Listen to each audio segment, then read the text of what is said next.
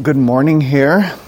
I'm excited to get to start a new book here, Bible study on Mark.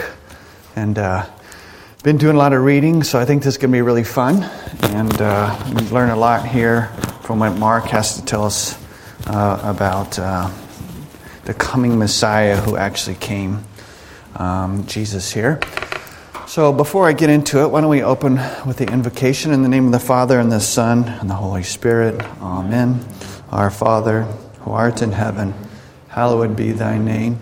Thy kingdom come, thy will be done, on earth as it is in heaven. Give us this day our daily bread, and forgive us our trespasses, as we forgive those who trespass against us. And lead us not into temptation, but deliver us from evil. For thine is the kingdom, and the power, and the glory, forever and ever.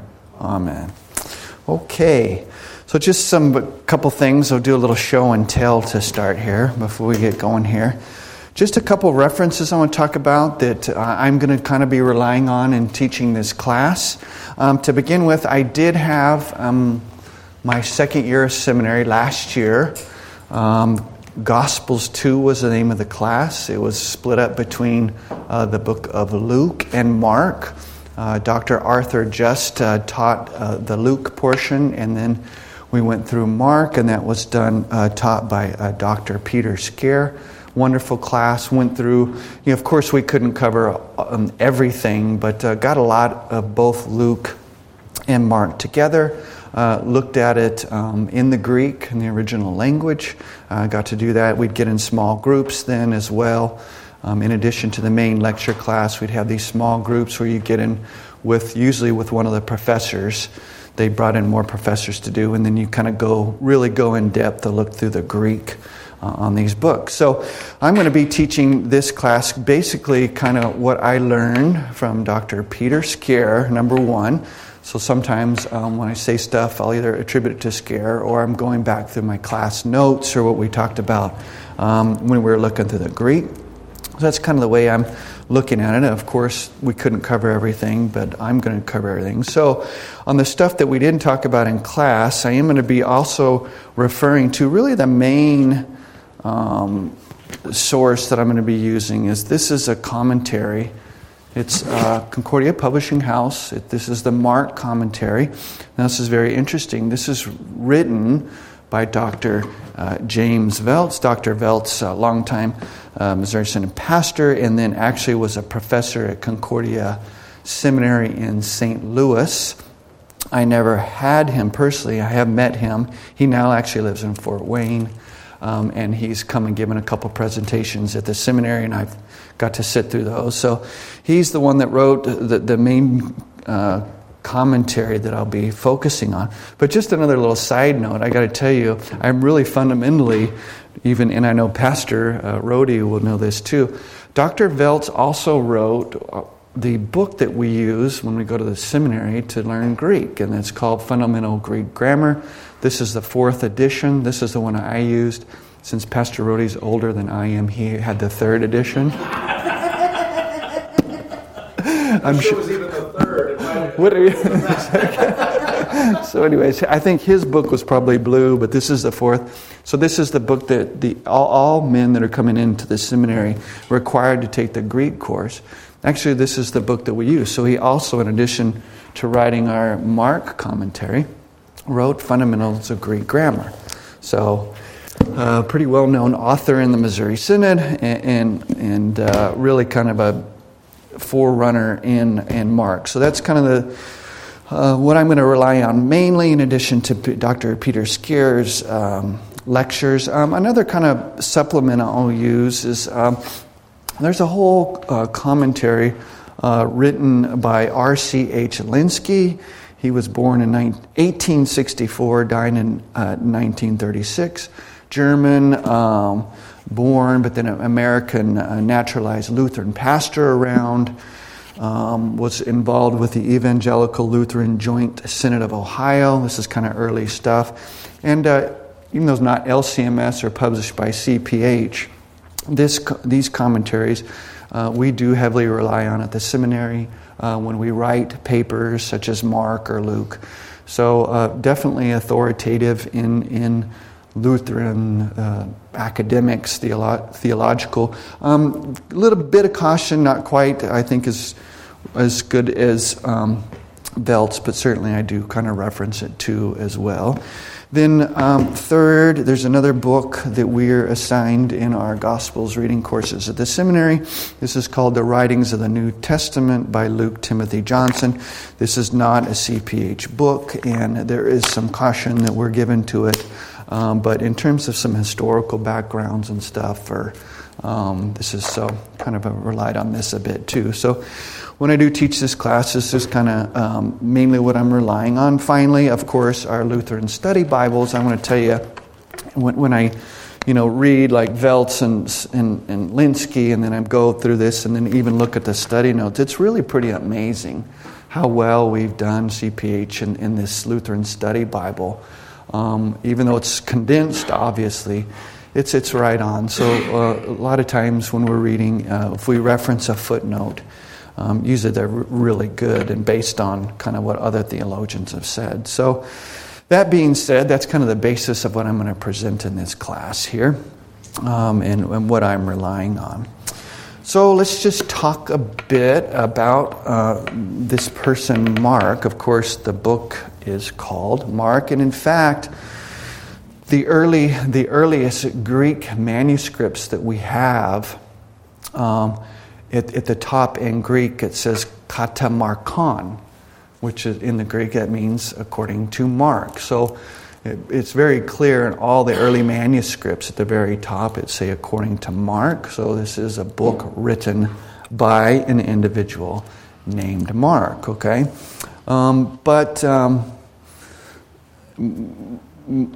and it is this individual Mark. I'm going to talk a little bit more about him. But first of all, Mark, as we know, he is the author of this second gospel.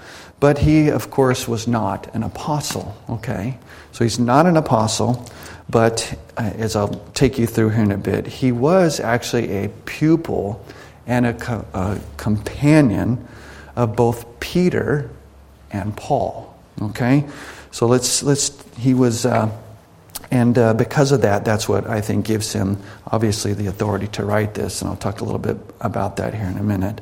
So Mark, not an apostle, but he was by born a Jew, and I covered Colossians our last cycle Bible study here, and in Colossians 4:10 through 11, Paul tells us this.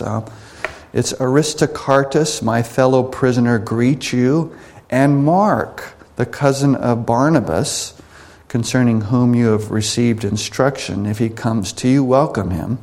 And Jesus, who is also, and another guy, Jesus, who is called Justus. These are the only men of the circumcision among my fellow workers for the kingdom of God, and they have been a comfort to me. So later, Paul, down the road, there is a direct connection that Paul has with Mark.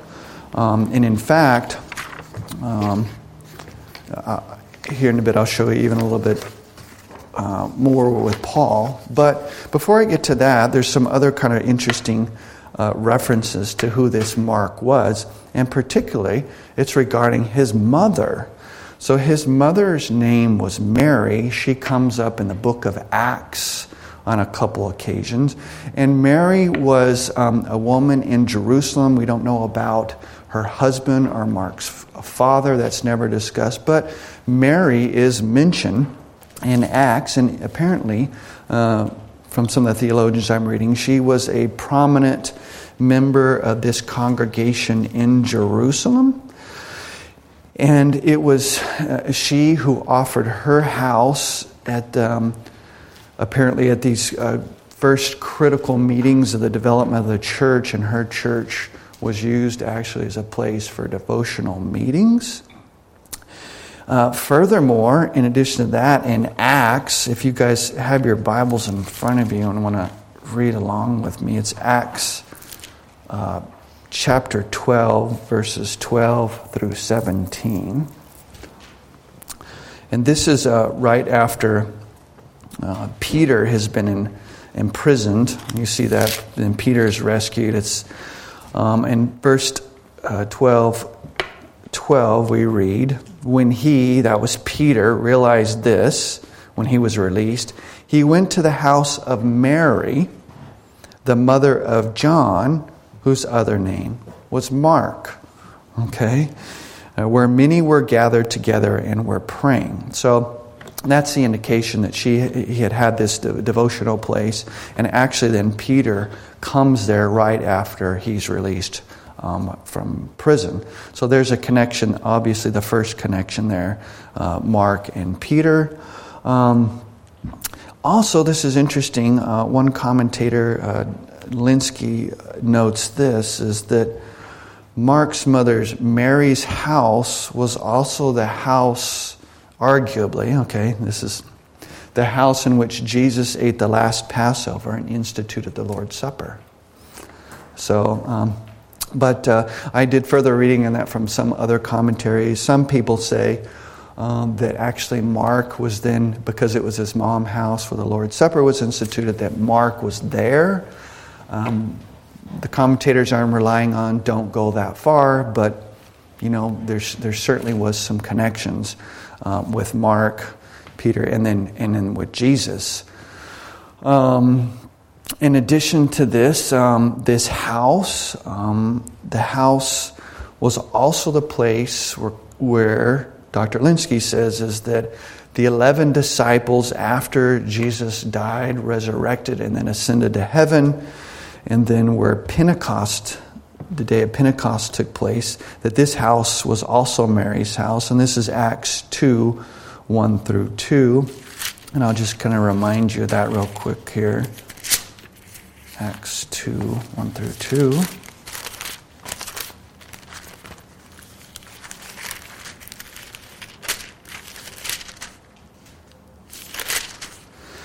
So it's under the coming of the Holy Spirit, Acts 2:2.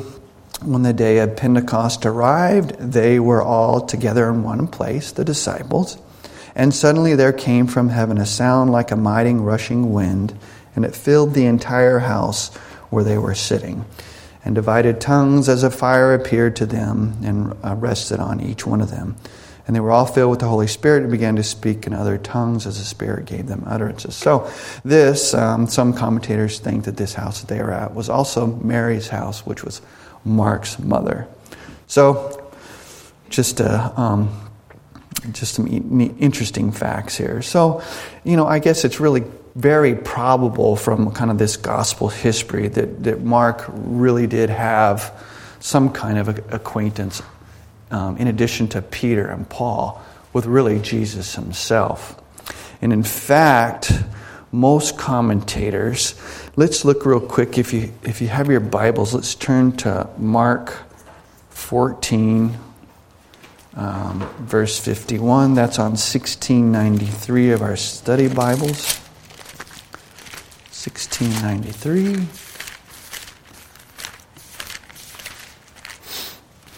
I always thought this was an interesting story. So you see this, Mark 14, verse 51. So we see where we are here. It's here at right before Jesus is crucified. We've got Jesus foretells Peter's denial, and then Peter does deny, and then Jesus praying in the Garden of Gethsemane. And then we have the betrayal and arrest of Jesus. Remember when Judas came and kissed Jesus. And then right after that, look at this. So we've got Judas and the arrest of Jesus. Then we've got this. The topic is a young man flees. This just like comes out of left field. It's kind of cool. So Jesus arrested, says, and a young man followed him, meaning Jesus, I guess, when they're with nothing but a linen cloth about his body. Okay? And they, which was the people that came to arrest Jesus, and they seized him, but he left the linen cloth and ran away naked. And that's all we have. Very interesting. But this is the only thing that we have of this in any of the Gospels, and it's in Mark.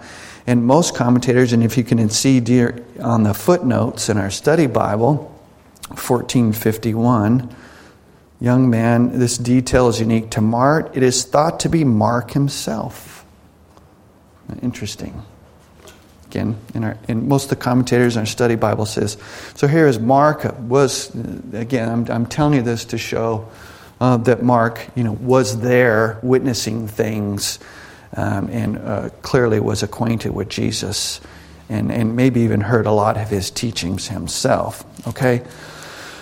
But I think the more importance in terms of then writing of the book of Mark, as I mentioned in the beginning, Mark was especially close with Simon Peter, the apostle. And we see this when Peter, in 1 Peter 5:13. It's on 2158 of your study Bible. It's 1 Peter 5:13. Bear with me a minute. These are just kind of cool things I kind of want to read through just to show you kind of all these connections here. 2158 of your study Bible. So it's at the end here. Peter's writing his final greeting. You see in verse 12. It says, by Silvanus, a faithful brother, as I regard him, I have written briefly to you, exhorting and declaring that this is the true grace of God. Stand firm on it. She who is at Babylon, who is likewise chosen, sends you greetings, and so does Mark, my son. Now, commentators who look at this literally, he's not saying it's true actual son, but this is Mark, okay, with Peter, okay, in Babylon, who's assisting Peter in the work that was being done in the Babylon area. So Peter even refers to Mark, my son. That's how close they were, okay? So, and then Dr. Veltz is very strong in looking at this. This is look, Mark was really a companion of Peter, was really one of his right-hand men. Okay, so that's Peter. And then briefly just a few other things with Paul here. So we know that Paul was with Barnabas earlier on in Paul's ministry, and his right-hand man was Barnabas. But in Colossians 4:10, as I just read earlier, so Paul and Barnabas, Barnabas' right-hand man.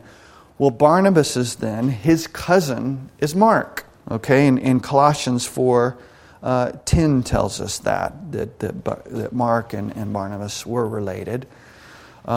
So, in addition to that, though, if we look at Acts 13:5, that's on page 1860.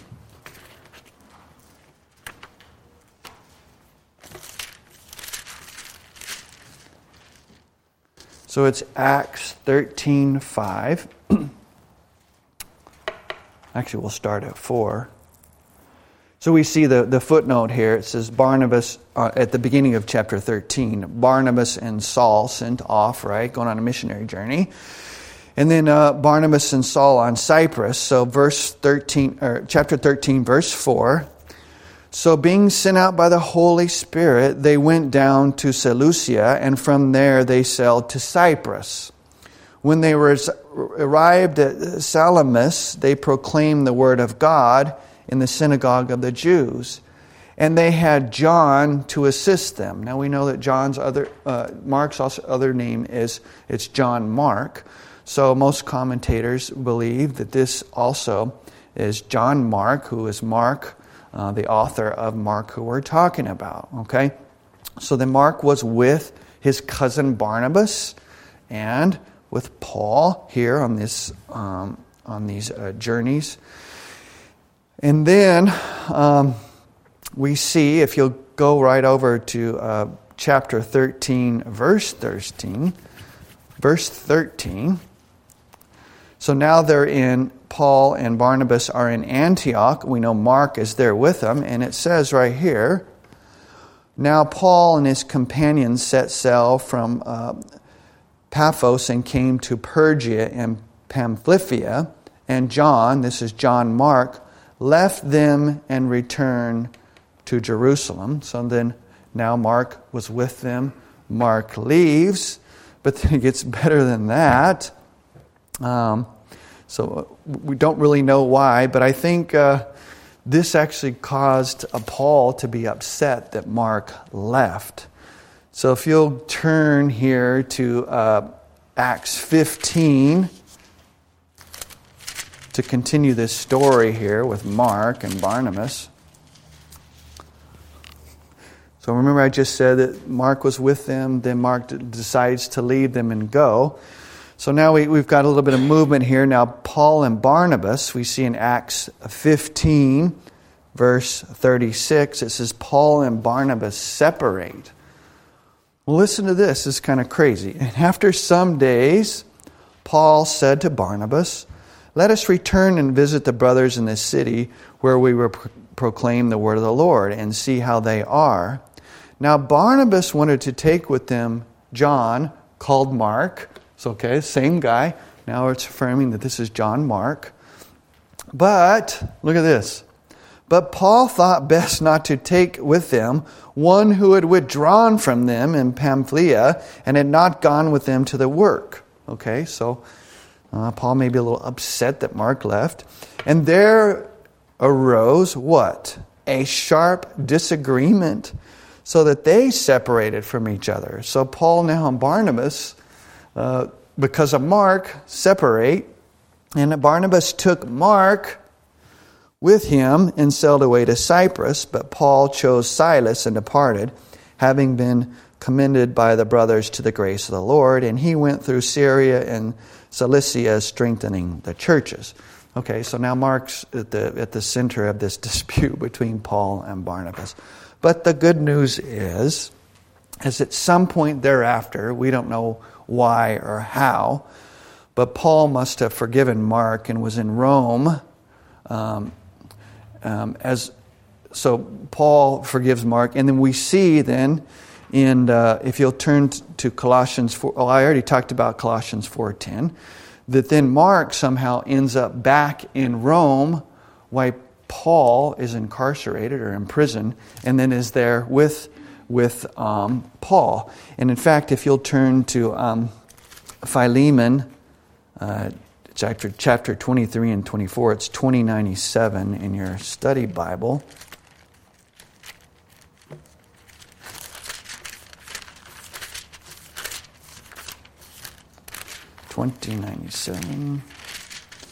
So this is Philemon 23 and 24.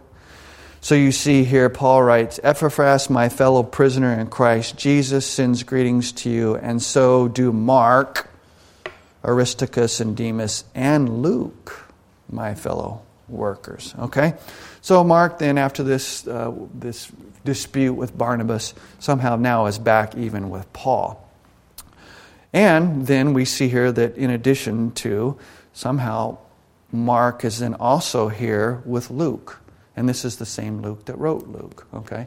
So again, what I'm just trying to do is show the connections with this John Mark, who he was and who he's connected to. So we've got biblical proof that Mark, John Mark, the author of Mark, was clearly connected to Peter, to Paul, his mother, even with Jesus and with Luke. And there's even one more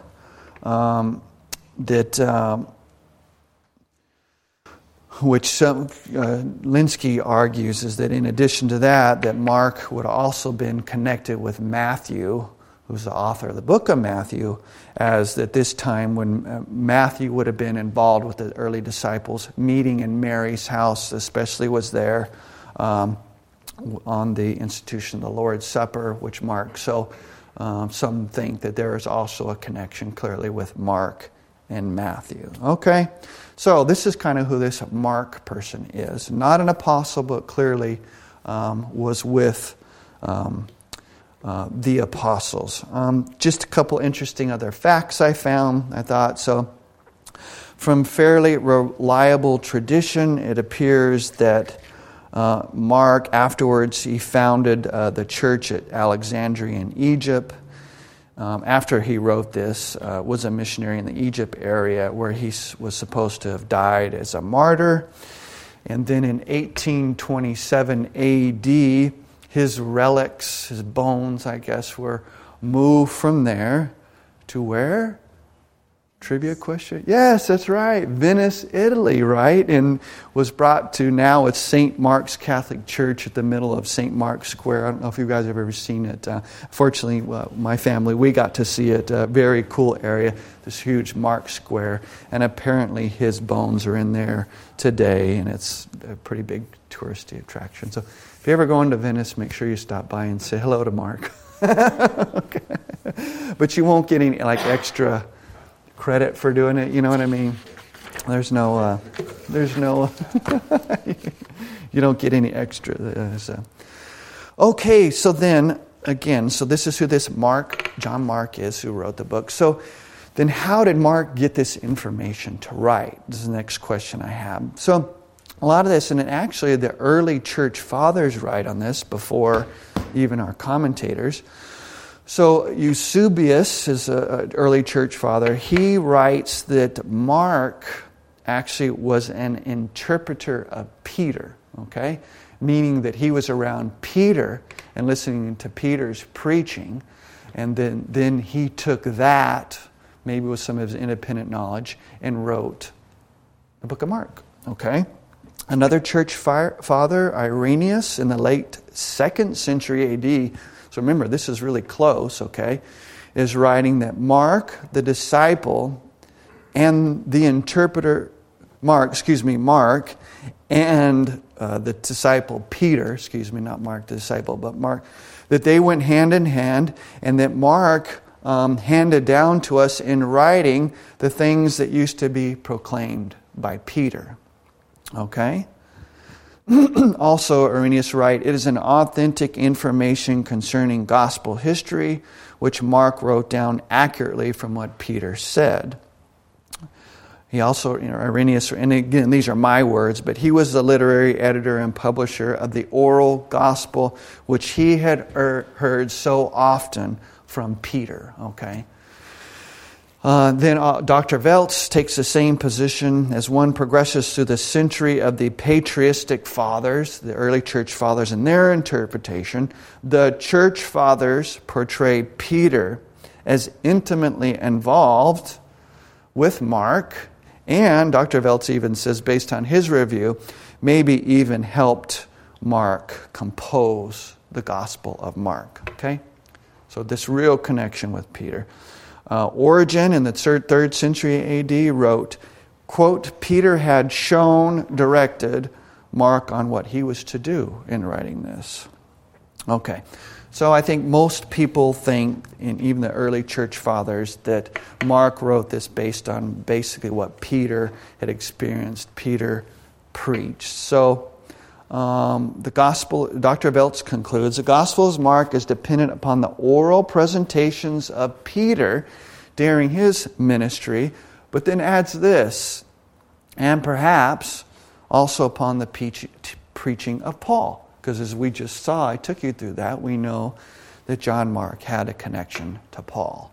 So that's where he is gathering the information. And again, he maybe even knew Jesus because of his mother. So this is who this individual Mark is and where he's getting the information to write this. So I think it's based on that and his connection, he's got this is authoritative. Eyewitness of first-hand accounts of what Jesus. So obviously what he's writing, we believe. To whom was this gospel written to?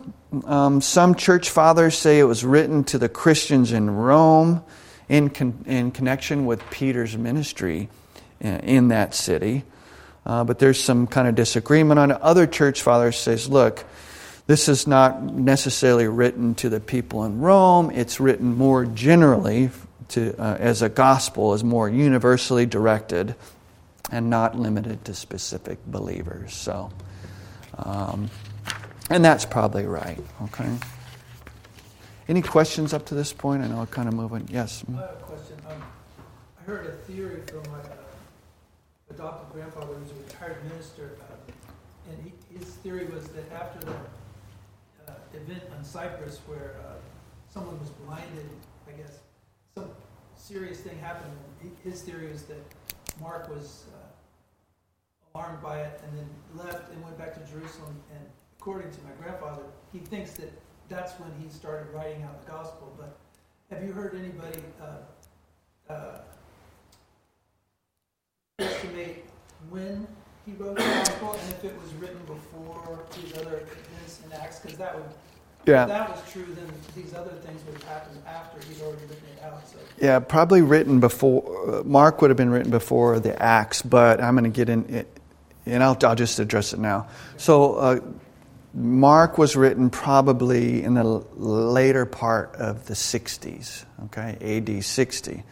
But this is very important, and I'm going to come back to it in a minute for you guys to think about.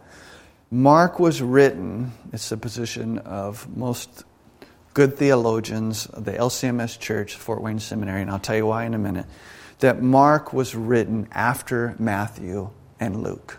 Okay? So Matthew was written sometime around AD 50, Luke sometime around AD 55 to 60, and then Mark written about 60. Okay, so close together in time. But remember that because I'm going to come back to that. It's important that that Matthew and Luke come before Mark, and I'll tell you in a minute why. Okay. Regarding the Acts, let's look here real quick. I would think that he wrote it. When was Acts written real quick? I'm going to answer that question if I can.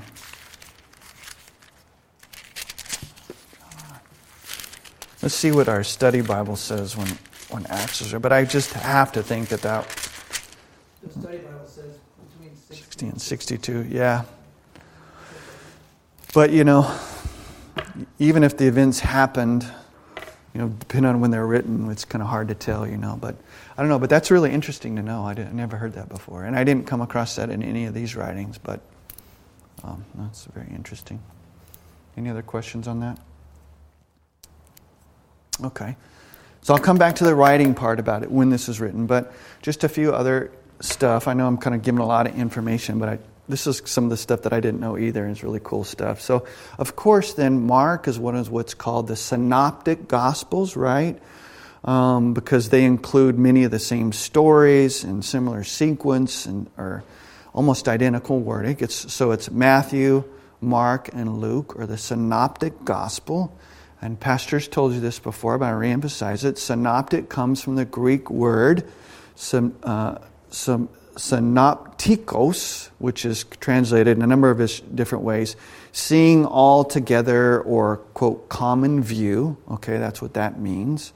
So then Matthew, Mark, and Luke provide a common view, or a synoptic, of Jesus' life and teaching. Okay? So that's why these are Now, there's not...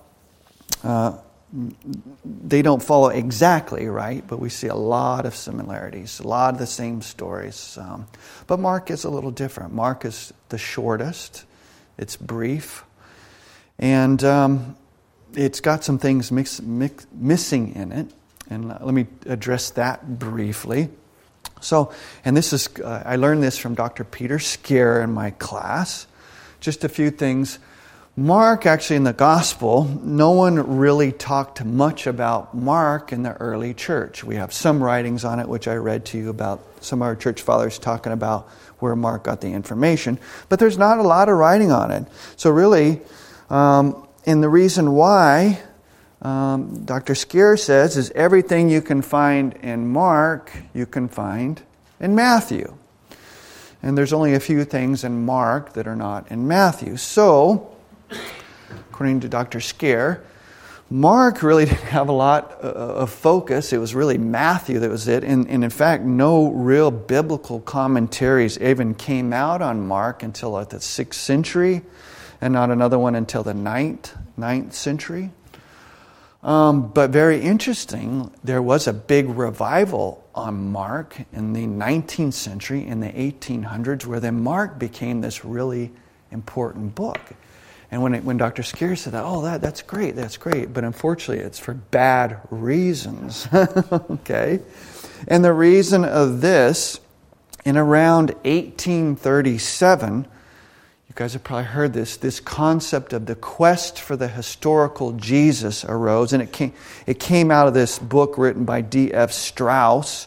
It's called The Life of Jesus, which really, this has inspired the nearly endless debate among liberal scholars about who Jesus is and whether he really can be known through the Gospels. And what this really created, this quest for the historical Jesus, was this liberal theological look at the Gospels, and all they wanted to do was discredit everything. And the Gospels, really the theme became that these Gospels, these synoptic Gospels, are nothing more than mythological documents, that none of the miracles, even from the virgin birth to the resurrection and everything on that none of that could have been really proved historically, so it's a historical criticism.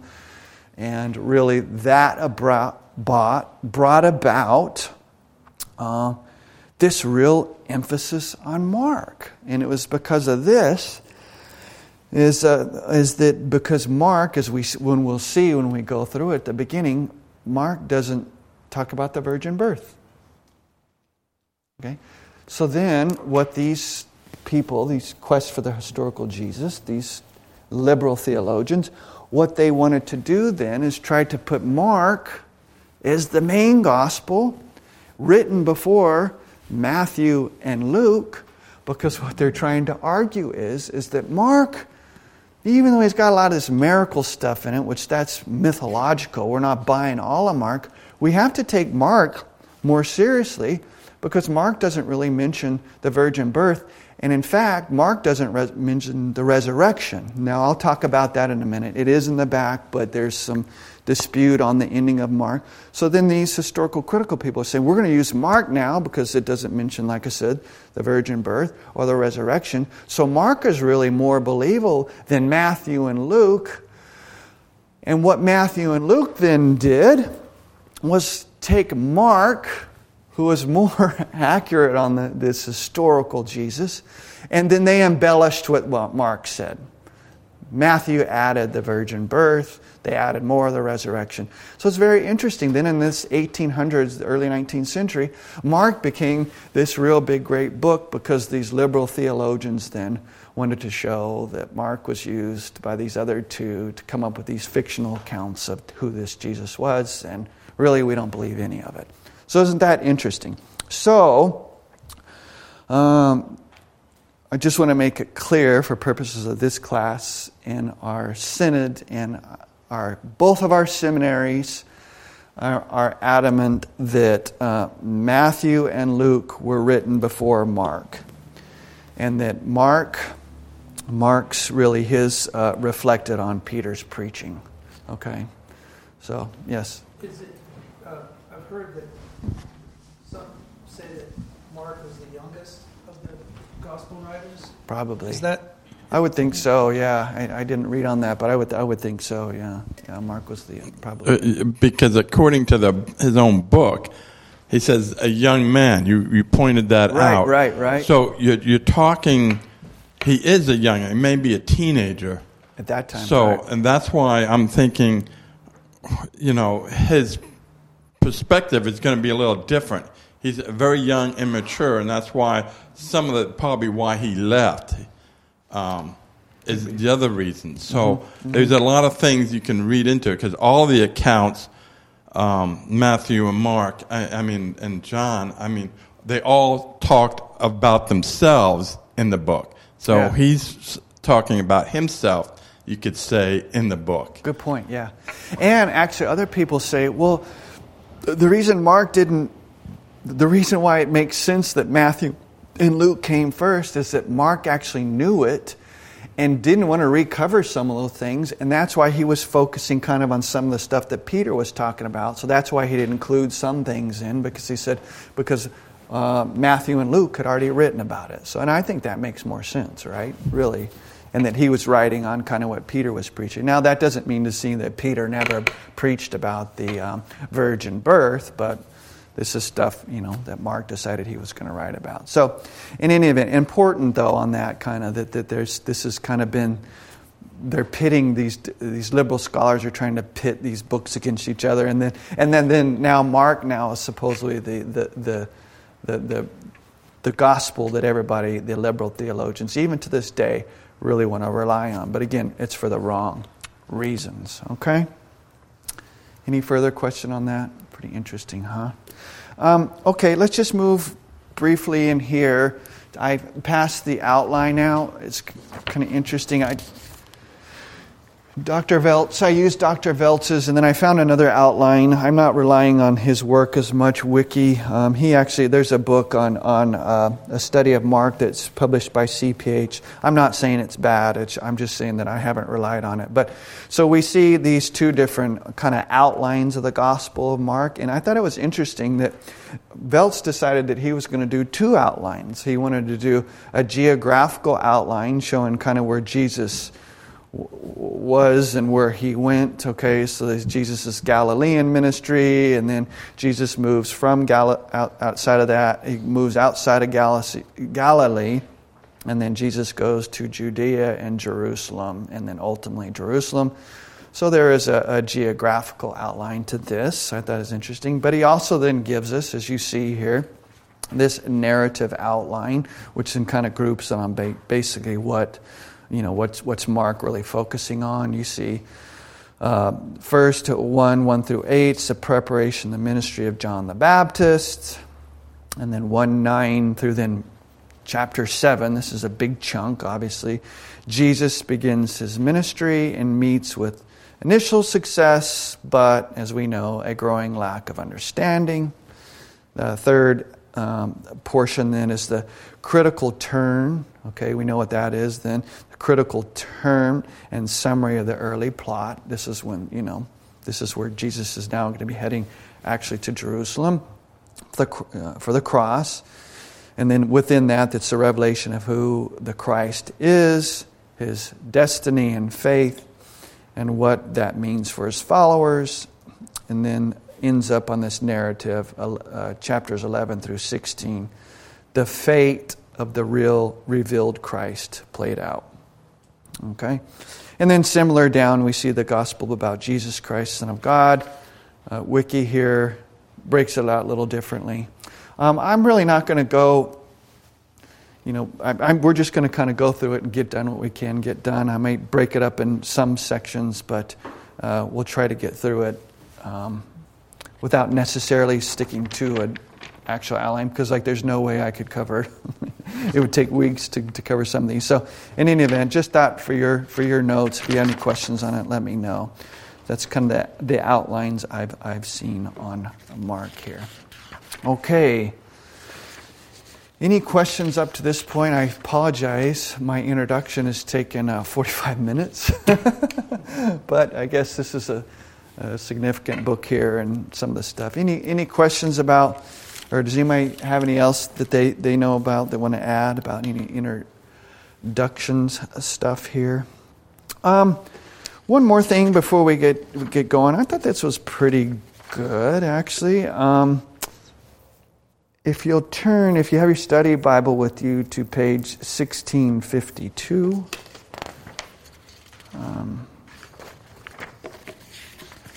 This is, let me get to my notes here. This is Martin Franzmann. You see kind of down in the middle here. If you don't have it, I'll read it. But the beginning in our Lutheran study Bibles, there's always kind of an introduction on what's going on. And I thought this was really good. I kind of read Veltz and stuff, and they do a good job, too, of kind of just characterizing what Mark is about. And I think this is actually one of the best ones included here. Martin Franzmann, born in 1907, died in 1976, a Lutheran pastor, Lutheran theologian, actually ended up teaching at Concordia Seminary in St. Louis, so obviously a legitimate theologian here. Has written some other stuff that's used as kind of authoritative stuff. But he writes this. So if you want to follow along with me again on page 1652, about halfway through, we see here Martin Franzmann characterizes Mark's account as follows. The gospel according to Mark is a gospel of action, as compared with Matthew, Mark emphasizes the deeds of Jesus. The deeds of Jesus are by no means isolated from his words. The word is Jesus' instrument in his deeds too. He speaks and it is done. And Mark, besides giving 2 longer discourses of Jesus, repeatedly emphasizes the centrality of the word in the ministry of Jesus and the effect of its authority on men. But it is chiefly by his works that Jesus is marked as the proclaimer and the bringer of the almighty grace of the kingdom of God, as the anointed king in whom man can trust, the Son of God in whom man can believe. So pretty cool, huh? So that's kind of Franzman's take on Mark here. Luther has some other longer readings here, but I thought Franzman did a good job kind of on the purpose of Mark's gospel. All right, so I think if you guys are okay, we've got about 10 more minutes. If there's not any questions, if I haven't exhausted you enough with background on Mark. Chris, do you have a question? Yes, it seems I can understand why a lot of people think this is Peter's account, because if you look at 1st and 2nd Peter, they're very short and concise, and this is the same way. So you remember, because when we were studying Paul, he had people writing for him. Right. So I'm assuming that is what Mark is doing. He's being dictated to a lot, and that would verify more of it. That's the way I would think of it, and that's the way the book kind of presents itself more. So, your higher criticism people, I always look at as people that are upset that Martin Luther led the Reformation, and that's it. I think that's a good point. Yeah, we know. Well, we definitely know that Mark and Peter connected.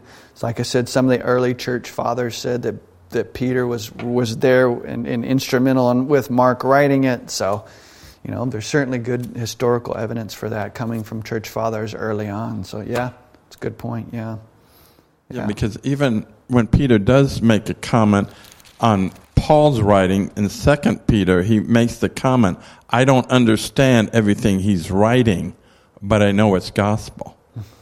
So that's why I'm thinking, hey, Mark is a condensed, like he said here, this man says it's a book of action, the gospel. Yeah, good point. I like that. Good. All right. Any other thoughts there? Okay, well, why don't we just go ahead and jump in? I think I can get through a little bit of this just at the beginning here, and then we'll wrap it up and then look forward to continuing on with actually getting into now what the Holy Spirit is telling us through Mark in his writing here. So if you guys want to turn to Mark 1:1. And as I mentioned, as opposed to the other Gospels, Matthew, we have these long accounts of the different generations and then the birth foretold. Luke kind of does some similar genealogies and stuff. I think this is interesting. Mark, what does he do? He just jumps right into this. The beginning of the gospel of Jesus Christ. That's pretty, no wasting time, right? Just right here at the beginning. So let me read through 1 through 8, and then we'll kind of go through it a bit, and then probably have to, I'm not sure I can finish that today, but then we'll finish up this first part next week and then get into the great story of the baptism of Jesus. So, okay, John the Baptist prepares the way. That's what this section is titled, the beginning. So 1:1, the beginning of the gospel of Jesus Christ, the Son of God. As it is written in Isaiah the prophet, Behold, I send my messenger before your face, who will prepare your way, the voice of one crying in the wilderness, prepare the way of the Lord, make his path straight. John appeared, baptizing in the wilderness and proclaiming a baptism of repentance for the forgiveness of sins. And all the country of Judea and all Jerusalem were going out to him and were being baptized by him in the river Jordan, confessing their sins. Now John was clothed with camel's hair and wore a leather belt around his waist and ate locusts and wild honey. And he preached, saying, After me comes he who is mightier than I, the strap of whose sandals I am not worthy to stoop down and untie. I have baptized you with water, but he, Jesus, will baptize you with the Holy Spirit. Okay, so let's just talk briefly about this. This is preparing the way for John the Baptist. And as I said at the beginning, right off the bat, it says the beginning of the gospel of Jesus Christ, the Son of God. I mean, what a way to start. This is the superscription of the gospel. I mean, this is the cover page, right? Mark's gospel. This is what he's titling it, his cover page. This is the beginning of the gospel of Jesus Christ, the Son of God. He gets right in it. And this is characteristic of Mark's nature, which is kind of himself in his writing, as Dr. Veltz talks about, that, he loses no time in preliminary discussions and long introductions. He has a message, and that this one great message for all men at all times, and it's this. It's the gospel. And that's what he says, the beginning of the gospel of Jesus Christ. And the gospel is the good news of salvation of all men. And of course, the gospel is centered on Jesus, okay? Christ, who is the beginning, middle, and the end. Jesus, the Redeemer, the Savior, and Christ, the anointed one of God, our great prophet, priest, and king. So this is what this book is about. Both his divine human person and his miraculous birth are placed before our eyes right here. And this is the message of the gospel, the good news. And that's Mark's emphasis. So another thing that's interesting with this is when you read this, the beginning of the gospel of Jesus Christ, the Son of God, when you look at it in the Greek, you can translate it as this: the beginning of the preaching of the good news about Jesus Christ.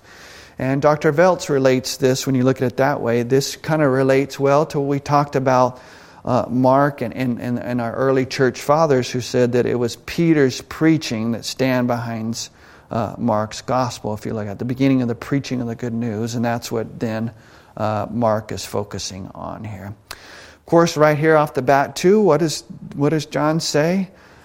Jesus Christ, quote, comma, the Son of God, right out the bat. It announces it right at the beginning that Jesus is the Son of God. And this is the beginning of the narrative of this book, obviously.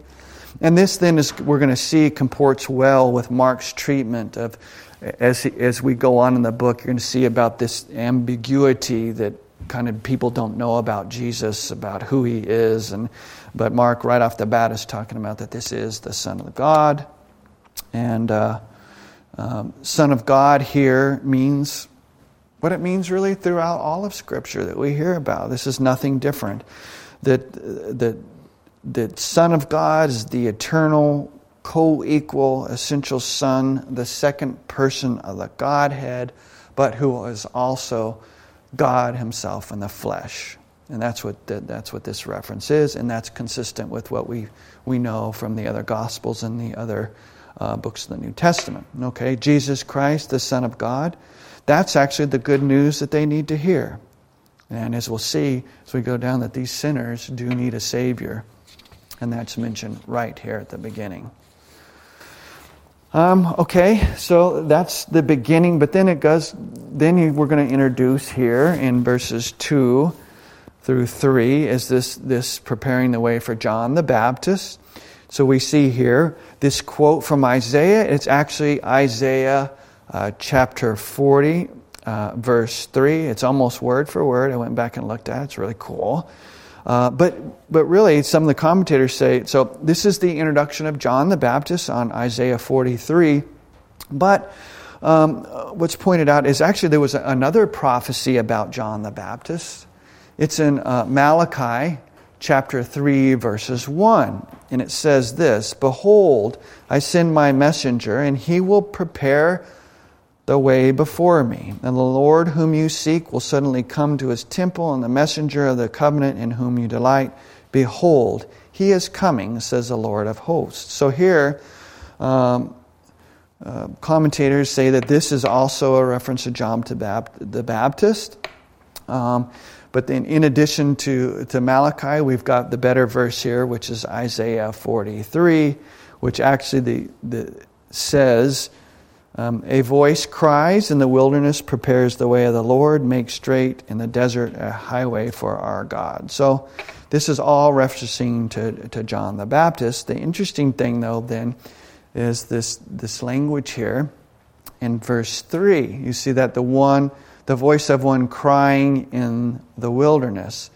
It's interesting that this term wilderness isn't brought up here, and why is that? That this is kind of a distinctive feature. So that John then is in the wilderness.